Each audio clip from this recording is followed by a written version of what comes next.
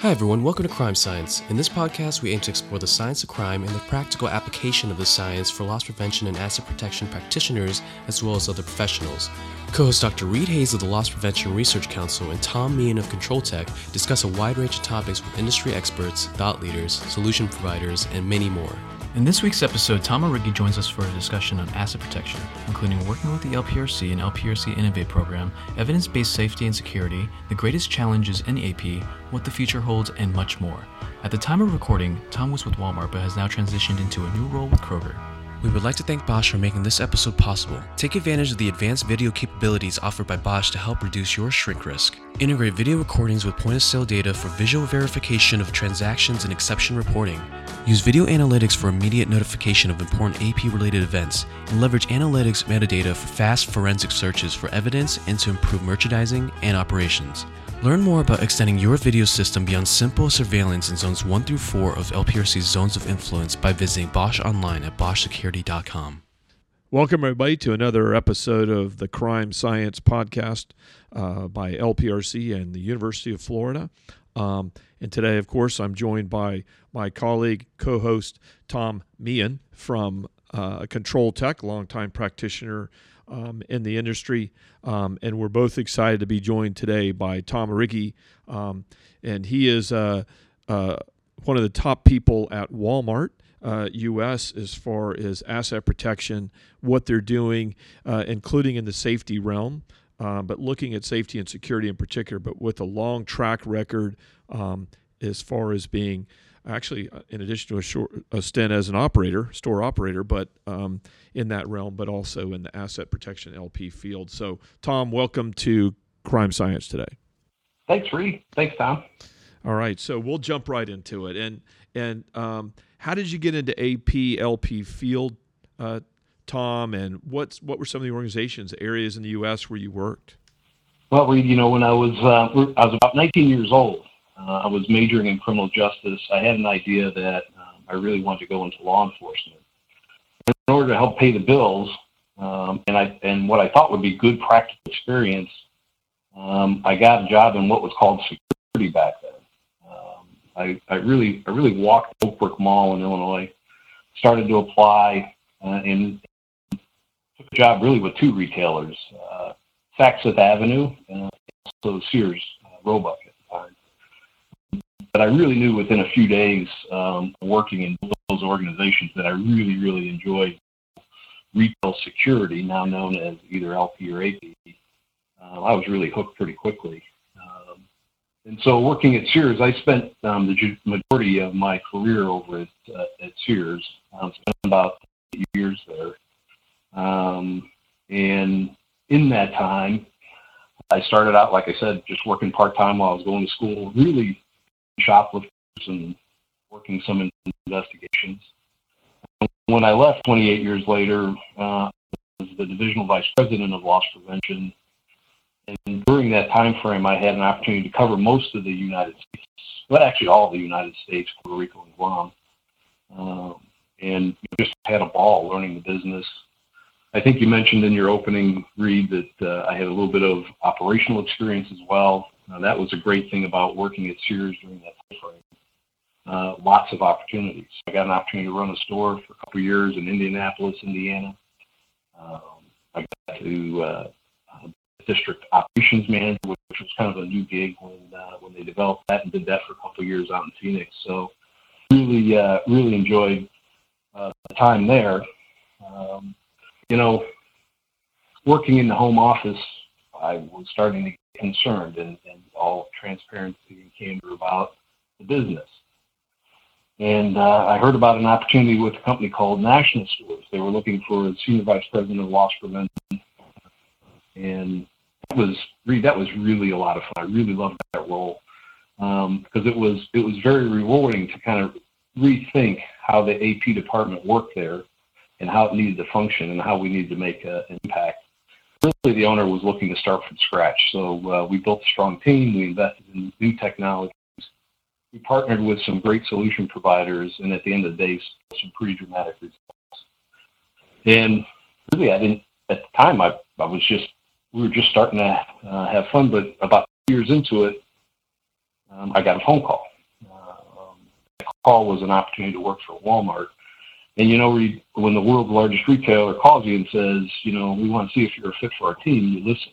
And so now I've been over at Walmart here for about 5.5 years. And I've had a number of different roles here, but currently responsible for safety and security. So let's talk a little bit about that, Tom. Your role in safety and security, and what are your objectives there in shaping the environment and the experience for everybody? What kind of drives you? What are some of your objectives and process there around safety and security? Well, look, my team's responsible role for safety and compliance. That's one space we deal in. Physical security is another area that we spend time in. Event management is an area of our team's focus. And last but not least, clean operations, which really I took responsibility for a little over a year ago. The theory being a clean store is a safer store, and how to keep store floors looking I thought I would. But obviously the major part of that, though, Reed, is how do you keep a store safe, and not just the store, but the property in general. So the majority of our team's focus is on just that, keeping our associates and our customers safe. No, it's an interesting comment on. It's an interesting comment on more than you ever thought you would need to know on FloraWax, but it sounds like obviously accidents, workplace injuries, and things like that are important and critical. How do retailers typically look at that, or how are they looking at that issue, that problem today and going forward? I mean, we know it's important. What all does it affect? How does it affect the retailing business, the people, and your success? Well, when I think about asset protection, there's our two most valuable assets are our associates and our customers. If you think about it, without them, we really don't have much of a business model.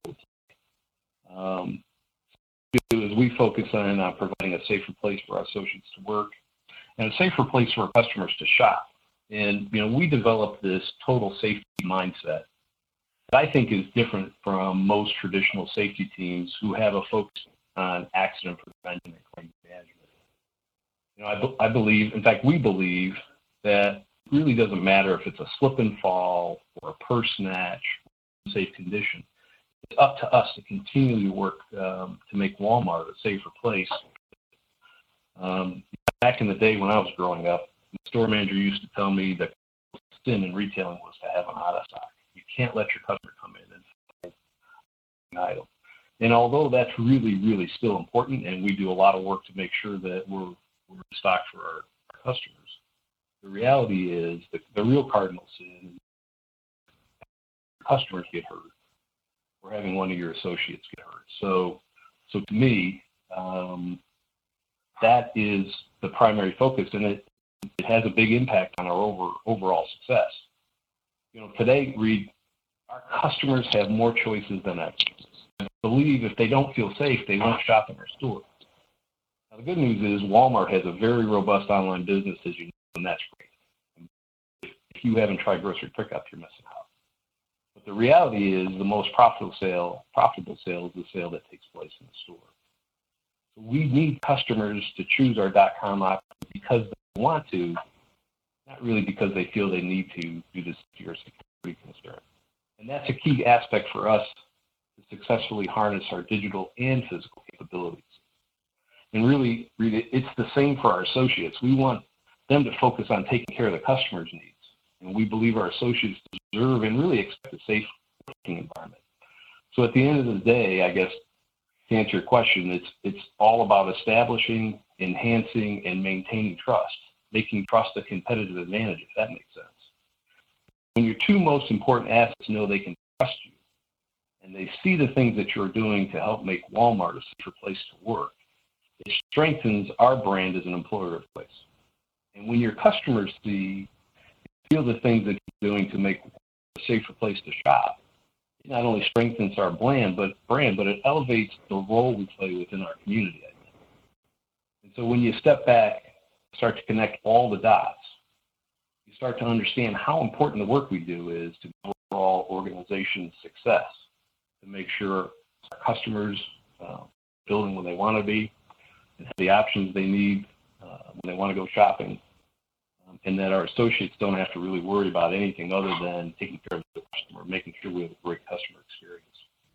Okay, well, that's great perspective. Let me go over, Tom, to you. What do you think about some questions, comments for Tom? I know you've got experience in the asset protection LP world, much more recent, including interfacing with the safety and security, making sure that the shoppers, that the customers, associates feel safe and secure at all times. What are some of your thoughts and perspectives?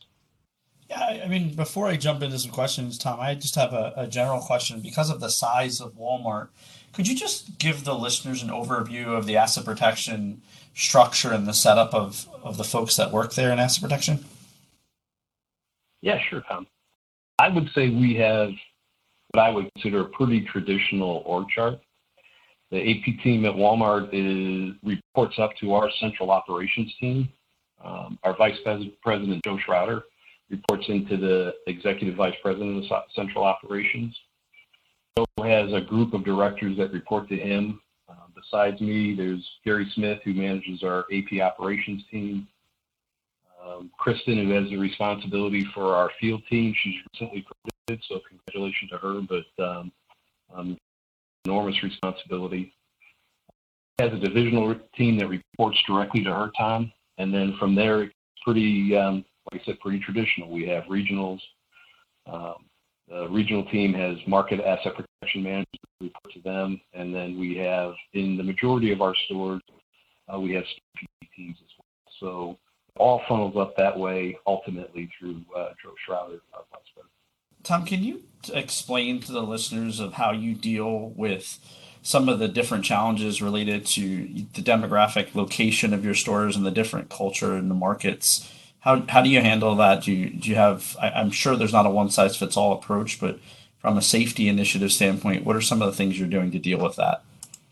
I think that's a great question, Tom, because, the tendency in any business is to paint with a broad brush and anticipate that a policy or a procedure will work 100% in all stores. And we all know the reality behind that is not exactly, it's not an exact, some of it's. When it comes to challenges, there's two things I think that come to mind, Tom. We have cities where the local law enforcement agency is struggling from a safety standpoint, and that puts pressure on their ability to respond to what's prevalent lately called non-violent, like shoplifting cases. We depend on our local LP team to work through these types of difficulties city by city basis. We've established a law enforcement outreach program, Tom, where our field leaders meet with local law enforcement on a quarterly basis to really share data, exchange ideas, look for solutions that are specific to that store and the stores that are. A few years back, I learned firsthand just really how beneficial it is to sit down with the leadership team of the police department or law enforcement agency and explore the things that we're working on and the problems that we're seeing in developing that partnership. Because a lot of times, in the local store, the law enforcement officers that are showing up and the sergeants, they have a good idea of what we're doing, and we've got working relationships with them. It's not always that information funnels up to the senior command staff. So, getting an opportunity to sit down and talk with the leadership team on a quarterly basis, I think makes for a lot less surprises. It provides a lot of clarity. It enhances partnerships, and we see that as a key aspect of our partnership with local law enforcement. Something that I can't do, or the team here at the home office can't do. It has to be done at the local level. I'd say the second would be in some cities, the local prosecutor's office has decided to not prosecute since it's perceived as a nonviolent crime. And it's bad enough when you think about felony thresholds going up, continue to go up, but declaring publicly that you won't prosecute shoplifting, and that's a slippery slope, I think. And I think it'll have serious consequences long term. And really, small businesses, I think, are going to bear the brunt of these decisions, as eating illnesses could mean the difference between staying in business or not. Additionally, and Reed, this is what you've told me over the years I've known you, that most criminologists, I think, believe shoplifting is a crime, meaning that if I get away with shoplifting, a career criminal will progress into more serious crimes, and that's not good for the communities we serve. Local prosecutors, I believe, should be looking for ways to identify these offenders early and intervene, provide some education, and hopefully put them on a better path before that criminal activity escalates. And finally, Tom and Reed, what you've always taught me is that a big part of our deterrence strategies rely on consequences. And decriminalizing shoplifting, I think, serves to motivate the shoplifter because it changes the risk-reward decision-making process. So you can imagine having 4,700 stores, Tom, diverse. We've got diverse community relationships, diverse community issues that we try to partner in and neighbors in the community. But at the end of the day, really massive investment in people in the field versus the office, because we need the local leadership on the ground helping to make the right decisions, to be good partners with our first responders and our law enforcement partners, and to be great neighbors to the customers we serve within the community.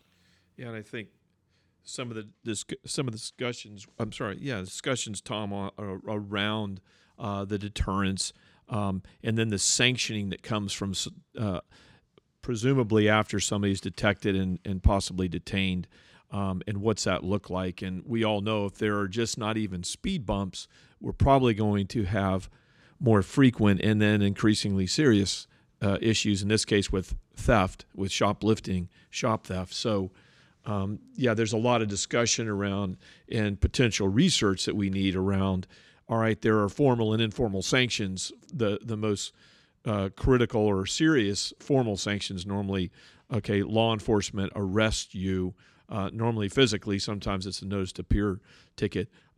You are then processed, and then presumably some sort of detainment, maybe even incarceration, and probably fines that will come. That formal sanctioning process is going to make it, so inconvenient, so threatening, so costly in certain ways that you're not probably going to reoffend, and you might even discuss it with others, and we get some more general deterrence out there in addition to your specific deterrence. But in that light you're talking about, where, wait a minute, a lot of that formal sanctioning, official formal sanction, seems to be deteriorating, waning, or maybe it's temporary, maybe it's permanent. What other formal, informal sanctions are out there? Informal would include somebody's embarrassed or feels shame, and so they don't reoffend. Others, they just internally feel guilty, so they don't reoffend. But there's a lot of discussion. What can we do on our own or as a retail community, with and without law enforcement, if need be, or the criminal justice system, to provide some speed bumps at least to slow this down? So I'm sorry, I'll go to Tom Meehan. Tom, I know you had some further comments and questions, follow-ups for Mr. Riggi. Something just that came to mind when you were speaking about that, and it really directly relates to that answer. Thank you. I can't imagine the depth of stores and how different it must be. So, Tom, how do you deal with the fact that everybody's got a smartphone with a high-definition camera on it and can take a video and live stream it and really post it anywhere today? What are some of the awareness and education things you're doing, both from a safety side of it and from an apprehension side? I think that's a great question as well. And look, at the end of the day, two things come to mind when I think about that, Tom. Number one, are we hiring the right person for the job? And number two, are we providing training? And obviously, we put a lot of emphasis on both. And from a training standpoint, there are a lot of different ways that we work to train our associates to make sure they understand and have an awareness level of either threats or going on in the store. I think the most important thing is to make sure that everybody understands and has been trained on your policy and procedure, and then follow. Now the reality is we are still all human beings, and so sometimes doesn't happen. Sometimes the policies don't get followed exactly the way they were written or the way they were being trained. But I think the way you get comfortable around everybody having a phone is to always have the right intention and to make sure that your associates are trained on that. This is a people business. It always has been, and I think it always will be. And so, if there's a customer that's upset, we have provided de-escalation training so that we don't add or compound that problem. Adopting policies are very robust, and that's probably all I'll say about them. But they're designed to make sure that we take an important asset, our customer and our associate, put that first before any merchandise. I think if you believe in the programs that you have and your ability to train on those programs, let them. You're not going to stop it anyway. You're not going to stop that reporting. So I will get comfortable with it. And the ones that go well, no one will notice that. So it's only the ones that go sideways that end up being posted on social media, it seems like. It would be good to see some of those good ones every once in a while.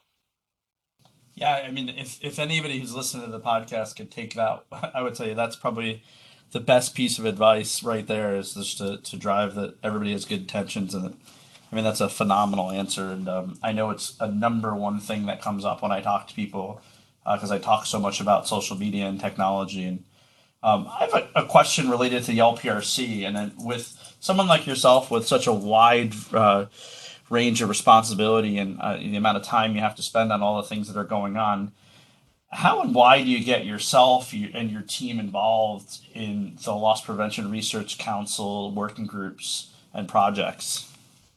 Yeah, well, look, it's probably a little selfish, but at the end of the day, I really think it's critically important to ensure that we not only leverage science to help mold our strategies, but also to validate what we've been doing, and is what we're doing having the desired results. There's good and bad with being in the industry for as long as I've been. The good news is, I guess I've seen a lot, but the bad news is I might be wrong in my assessment. And so I believe our involvement with the LPRC, whether that's my assessment or what I believe the right thing to do or the impact it's having or anybody else's, the LPRC helps us to ensure that we're heading down the right path. Tom, many of our strategies involve capital investment or investment in labor hours. And working with the LPRC, we can ensure that when we are asking for additional resources, it's backed up by science. And that's powerful in a couple different ways, I think. For me personally, when I know that we've tested and it's rigorous and we've leveraged the experts and the team at the Loss Research Council, candidly gives me a little bit more swagger as I'm moving through my project, reviewing that with my leadership team. And then when it comes time to ask for those resources, the reality is it helps my leadership team know we've done our homework. And when you do that, you develop a level of trust and integrity that certainly helps speed things along on future projects. So for me, the involvement we have in the LPRC is critical for a lot more reasons, but those are the two that come real quickly. Thank you. And I guess the next question is, and I think you kind of answered it, really was, how do you incorporate the LPRC's concept and research into your work? And I think you really answered it in that. So I'll turn it over to Reed. Well, thanks, Tom. And one concept that I've worked with Tom on at Walmart recently, and really for a while now in reality, and that is Zone 4.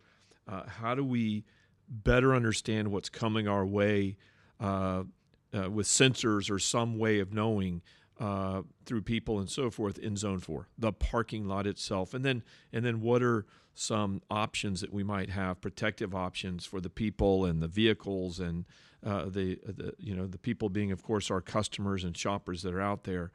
Tom, can you talk for a minute on Zone 4? And you've presented on Zone 4 at overall NRF, Protect, and RELA or whatever. So you're an acknowledged expert in the field. But can you talk a little bit about Zone 4 parking lot and how do we detect, define, and deter?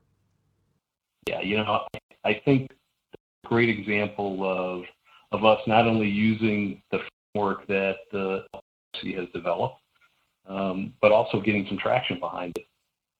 When I first saw the zones of influence read, I felt pretty good all the zones except for 4. I think most retail practitioners today would probably say the same thing, that zones 1 through 3 we do really good.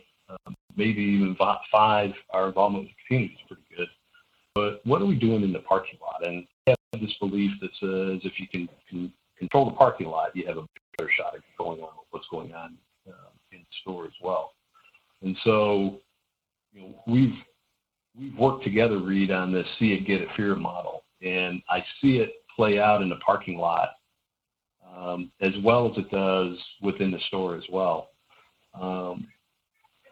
The thing that comes to my mind, and the technology we've deployed through what we've called a lot cop, or whether that's a mobile device out in the parking lot or a stationary device on our building. Interesting to me is it's obvious that that's going to be very overt, and just by some of our results that it's pushing crime away. It's not deterring crime. I think that person's just going somewhere else, but the reality is it's pushing crime away from the Walmart parking lot. To me, the even more exciting piece, and I wish I was smart enough to say I knew this was going to happen, or I knew this was part of the project overall.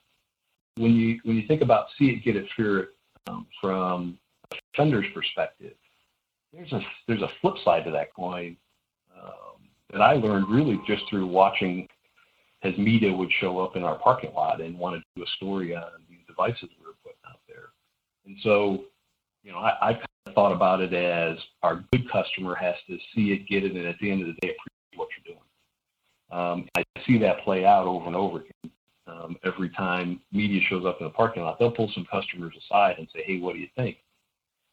They always say, look, understand it, they see it, they get it, they understand what we're trying to do, but they don't fear it. Their comments are, and we're grateful that Walmart's doing that. Makes us feel safer. In fact, remember we were out in front of one of our stores in Gainesville, talked to that customer that's parked right next to one of those devices. He understood what we were trying to do fully and parked her car there because they messed with it. So as you think about Zone 4, you got to think about it, in my mind, from both perspectives, both the offender's perspective and your customer's perspective. And like you continually coach me on, Reed, is lots of friction for that offender and no friction for that customer.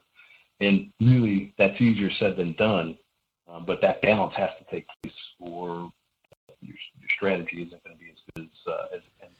Yeah, Zone 4, we talk about, anyway, that the knee bone's connected to the hip bone, to the leg bone and the hip bone and so forth. So we really want to think three-dimensionally what's going on. What are people thinking, their perceptions, their movements, their behaviors as they come and go and learn about our place. And so how do we get people to not, again, launch or progress before they get here or in the parking lot and establish that real impression of control in the parking lot. This is a relatively safe and secure environment, particularly if they're looking for options out there to attack or to steal from. So Zone 4 is just important. And you all are just, in our opinion here with our teams at UF and LPRC, acknowledged leaders and really thinking, using the theory and the concepts, and then helping us rigorously test different dosing options. How do we do this or that?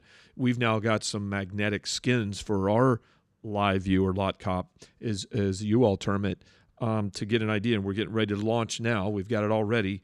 Then we're going to trial the Walmart blue versus the Walmart yellow versus the security package that we've got on ours versus the law enforcement or police package, so that the appearances, the positioning, and things like that demonstrate some better intent and capability.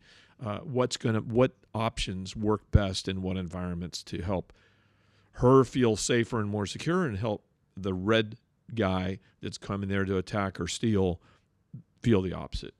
So good stuff.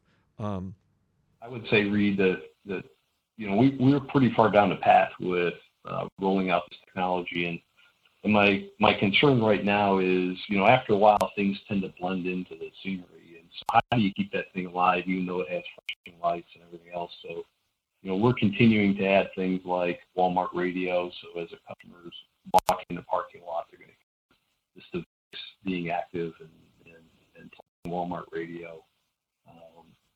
The deterrence piece on if somebody gets too close to it, it wakes up and says, "Hey, can you please step away?"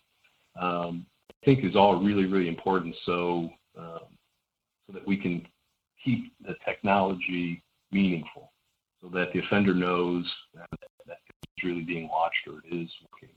The customer knows that, yeah, I feel better because this device is active and working well. Yep, excellent. Yep, we're trying to help them see, get, and respond appropriately on both sides of the equation. So more to come on that with that for everybody out there. I wanted to kind of quickly switch direction and then go back over to my colleague Tom Meehan. Tom, let's talk a little bit about LPRC Innovate, the next retail center, but particularly the Innovation Simulation Lab. You've been hand chosen by, I think it was 30 colleagues, and you're one of what's called the core team, the planning team, to help us plan and execute LPRC Innovate. Can you take a minute to tell us what's LPRC Innovate, what are we trying to do, and what's your role as a retail AP advisor on that core team? Yeah, look, I'm really excited about this one, Reed, because I think it can be a game changer. I think it will be a game changer in thinking about how we can leverage technology in a way that helps us make better decisions. And so I think my role is pretty simple, and is maybe shape the future that we can learn by leveraging technology supported by the Loss Prevention Research Council using real science. I think we're just starting to untap the true potential of the relationship that with the University of Florida. What I mean by that is not only tapping into technology that will help us learn, where we can simulate using new technologies. Instead of setting up a whole store, getting into the lab, thinking through how to maybe set up a front, and then putting that into practice right in the lab in a like a virtual reality type setting. That's just mind blowing at this point, right? And I think, like I said, not only tapping into those technologies, but at the same time, we're getting a front row seat to the university's best and brightest in ways that, and they'll help us in ways that we haven't even figured out yet. So to me, this is very exciting. The new addition of this working group, and making it work within the LPRC is even more of a compelling business proposition for anybody that's thinking, should I be part of the Loss Prevention Council? Is this something that can help my business? And if you're already members and you haven't heard about Innovate, you need to dig in. It's fairly new, so we're still learning along the way. But at the end of the day, leverage technologies to help us get to an answer faster, and then how do we tap into the best and brightest that UF has to offer in ways that, who even knows yet? It's an interesting part about retailing today. Retailing's always been a high change, fast-paced environment to work in. I don't think we've seen anything yet. How fast and how quickly things are going to change.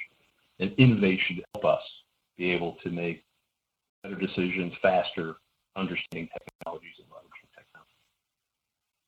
I hope that makes sense for you, but that's kind of where my mind's at with Innovate. Totally does, Tom. And we'll have at least one and probably several upcoming crime science episodes where we cover LPRC Innovate, and we're going to be helping, of course, on social media and elsewhere, and the Impact Conference coming up in that first week in October, to run people through the lab, but to see what's going on already and what's going to be happening in that ideation space. We're going to be having a video wall, and it's going to be a pretty amazing place to come up with all kind of ideas. And the idea is to go from the possible to the practical, and then to take some of those what look to be practical ideas that have come out of that design thinking protocol or process, and go to the next space, through the next door there, and into that simulation space where it's immersive. You've got 9-foot screens on all sides. There's surround sound, sometimes even scent, but you're in that parking lot. You're in that self-checkout area, or in that receiving, that department, that whatever it might be. You're in that environment, and you're not in the real place, but the idea is to make it the next best.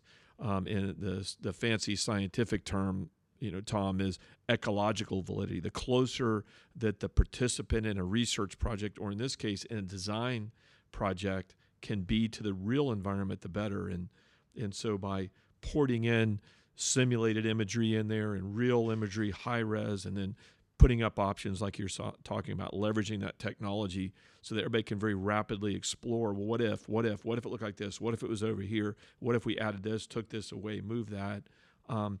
At much less cost than if we were going to start conducting demolition and moving things around in real stores, which is the next part in this innovation chain. So we really appreciate, Tom, you, obviously Gary, you all there at Walmart, they're on the team, and then we've got quite a few other chains, including Luxottica and the Home Depot, Verizon, wireless stores, and so on.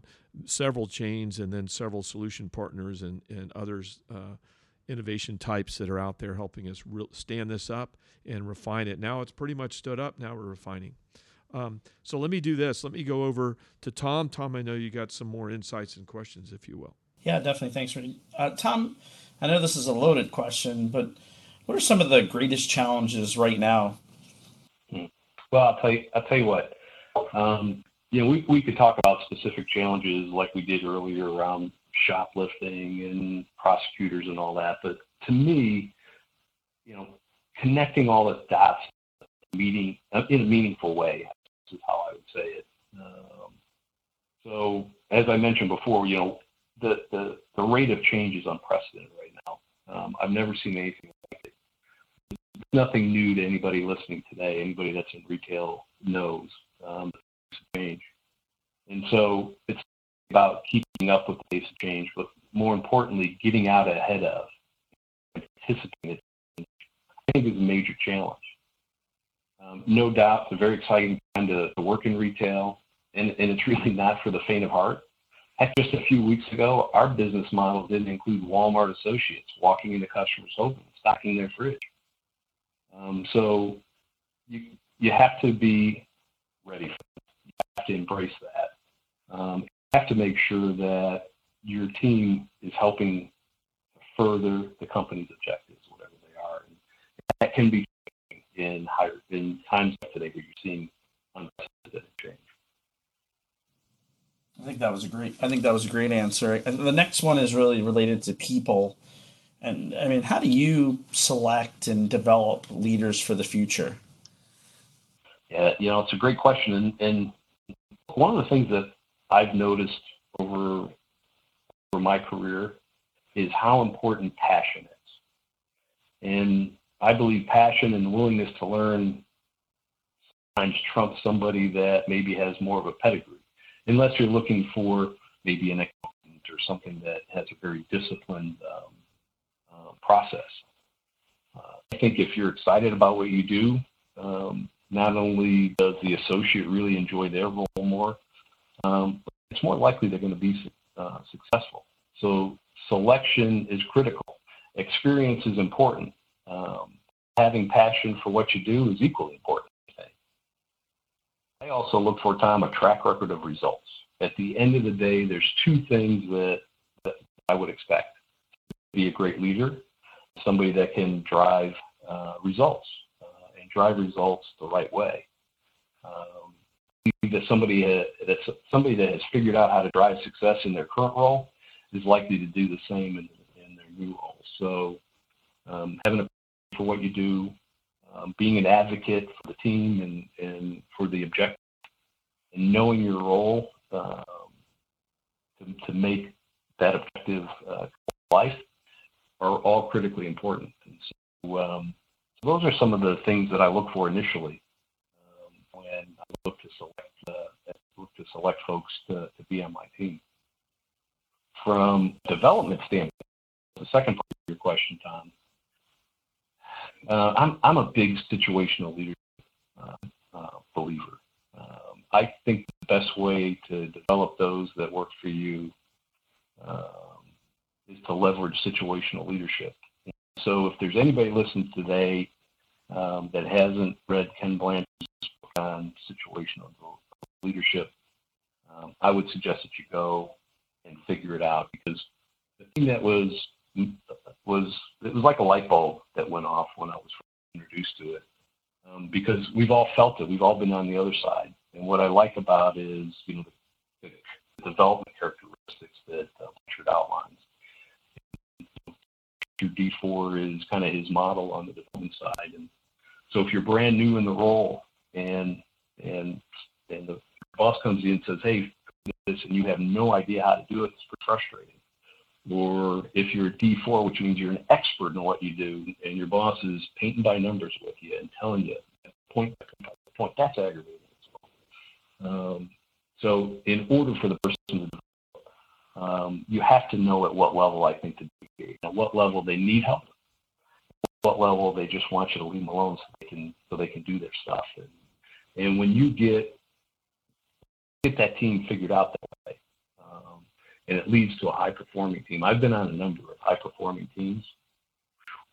There's no better feeling to be part of a high-performing team where the individuals know their role, they know their strengths and weaknesses, they know they're going to get supported at their level. To me, if there's one thing that I'd say, if you haven't heard of it, go take a look. And I've learned over my career what I've seen. Some people do this naturally. They go, I never knew this, but they do that naturally. Or, reading up on situational leadership helps them be a better leader. Either way, it's a read and a quick read. Great, thank you. And my last question is also really related to people. What's some advice that you'd have for some new asset protection practitioners or folks that are just getting started in a leadership role? Well, I think it depends on the role. Working in a corporate environment, advice for a new leader or somebody coming up through AP would be to only say no when you really need to. So when your business partners come to you, figure out a way say yes. In my role today at Walmart, it's really easy for me to say no because nobody has to put anybody in harm's way. So I could really easily say, no, we don't want to do that because that's a safety concern. But candidly, I think that's not only a lazy approach, I also think it stifles innovation. So my advice would be to try and figure out a way to work to yes when ideas come your way. I'll give you an example. I don't know, 18 months or so ago, our business partners came to us. They wanted to test using a Segway up the front end. So you can imagine, you don't really have to major in safety to start to imagine all the things that can possibly go wrong when an associate is on a Segway on a busy Saturday in a Walmart supercenter. And it would have been really easy. In fact, my gut was, no, we don't want to do that. And it would have been really easy for me to say, no, we want to do that. But instead of saying no, we worked with the team to develop sound training and operating procedures and a test. And at the end of the day, we didn't move forward with that particular thought or idea, but it wasn't because anybody got hurt, or it wasn't because there was any naysayers. At the end of the day, we didn't move forward because our associates really didn't think it was necessary. They had some fun with it, but they elected to lead us away from that out to a couple store tests. So I think decisions and work experiences when you can work cross-functionally, take advantage of all those key stakeholders and their experience. And only use no when you really need to after trying to get to yes. Don't be afraid of yes. I'm really lucky. I work with a whole lot of really, really smart people, and I really love for here. So the other thing I'd say is you don't have to know it all. You just need to be able to go figure out who may have the knowledge you need. And with all the innovation going on in retail today, Tom, we can get. Well, that we appreciate all your insights today, Tom Arrighi of Walmart fame. A lot of good insights, a lot of field experience. But what's so important for us and our listeners is the concepts that you are learning constantly, like all of us as lifelong learners, combined with your expertise, experience, and then just some good, strong, logical thinking. But how you're putting all that in play, and you're doing it at such an incredible scale. There's just nobody else operating at that scale right now. And so it's very, very important. We appreciate your time today. And so what I'll do is, on behalf of my counterpart, Tom Meehan, Tom, we want to say thank you very much. And on behalf of our producer, Kevin Tran, thank you to all you that listen to Crime Science Podcast. We look forward to all your inputs, any insights, suggestions that you might have. Thanks so much. Thanks for listening to the Crime Science Podcast presented by the Loss Prevention Research Council and sponsored by Bosch Security. If you enjoyed today's episode, you can find more Crime Science episodes and valuable information at lpresearch.org. The content provided in the Crime Science Podcast is for informational purposes only and is not a substitute for legal, financial, or other advice. The views expressed by guests of the Crime Science Podcast are those of the authors and do not reflect the opinions or positions of the Loss Prevention Research Council.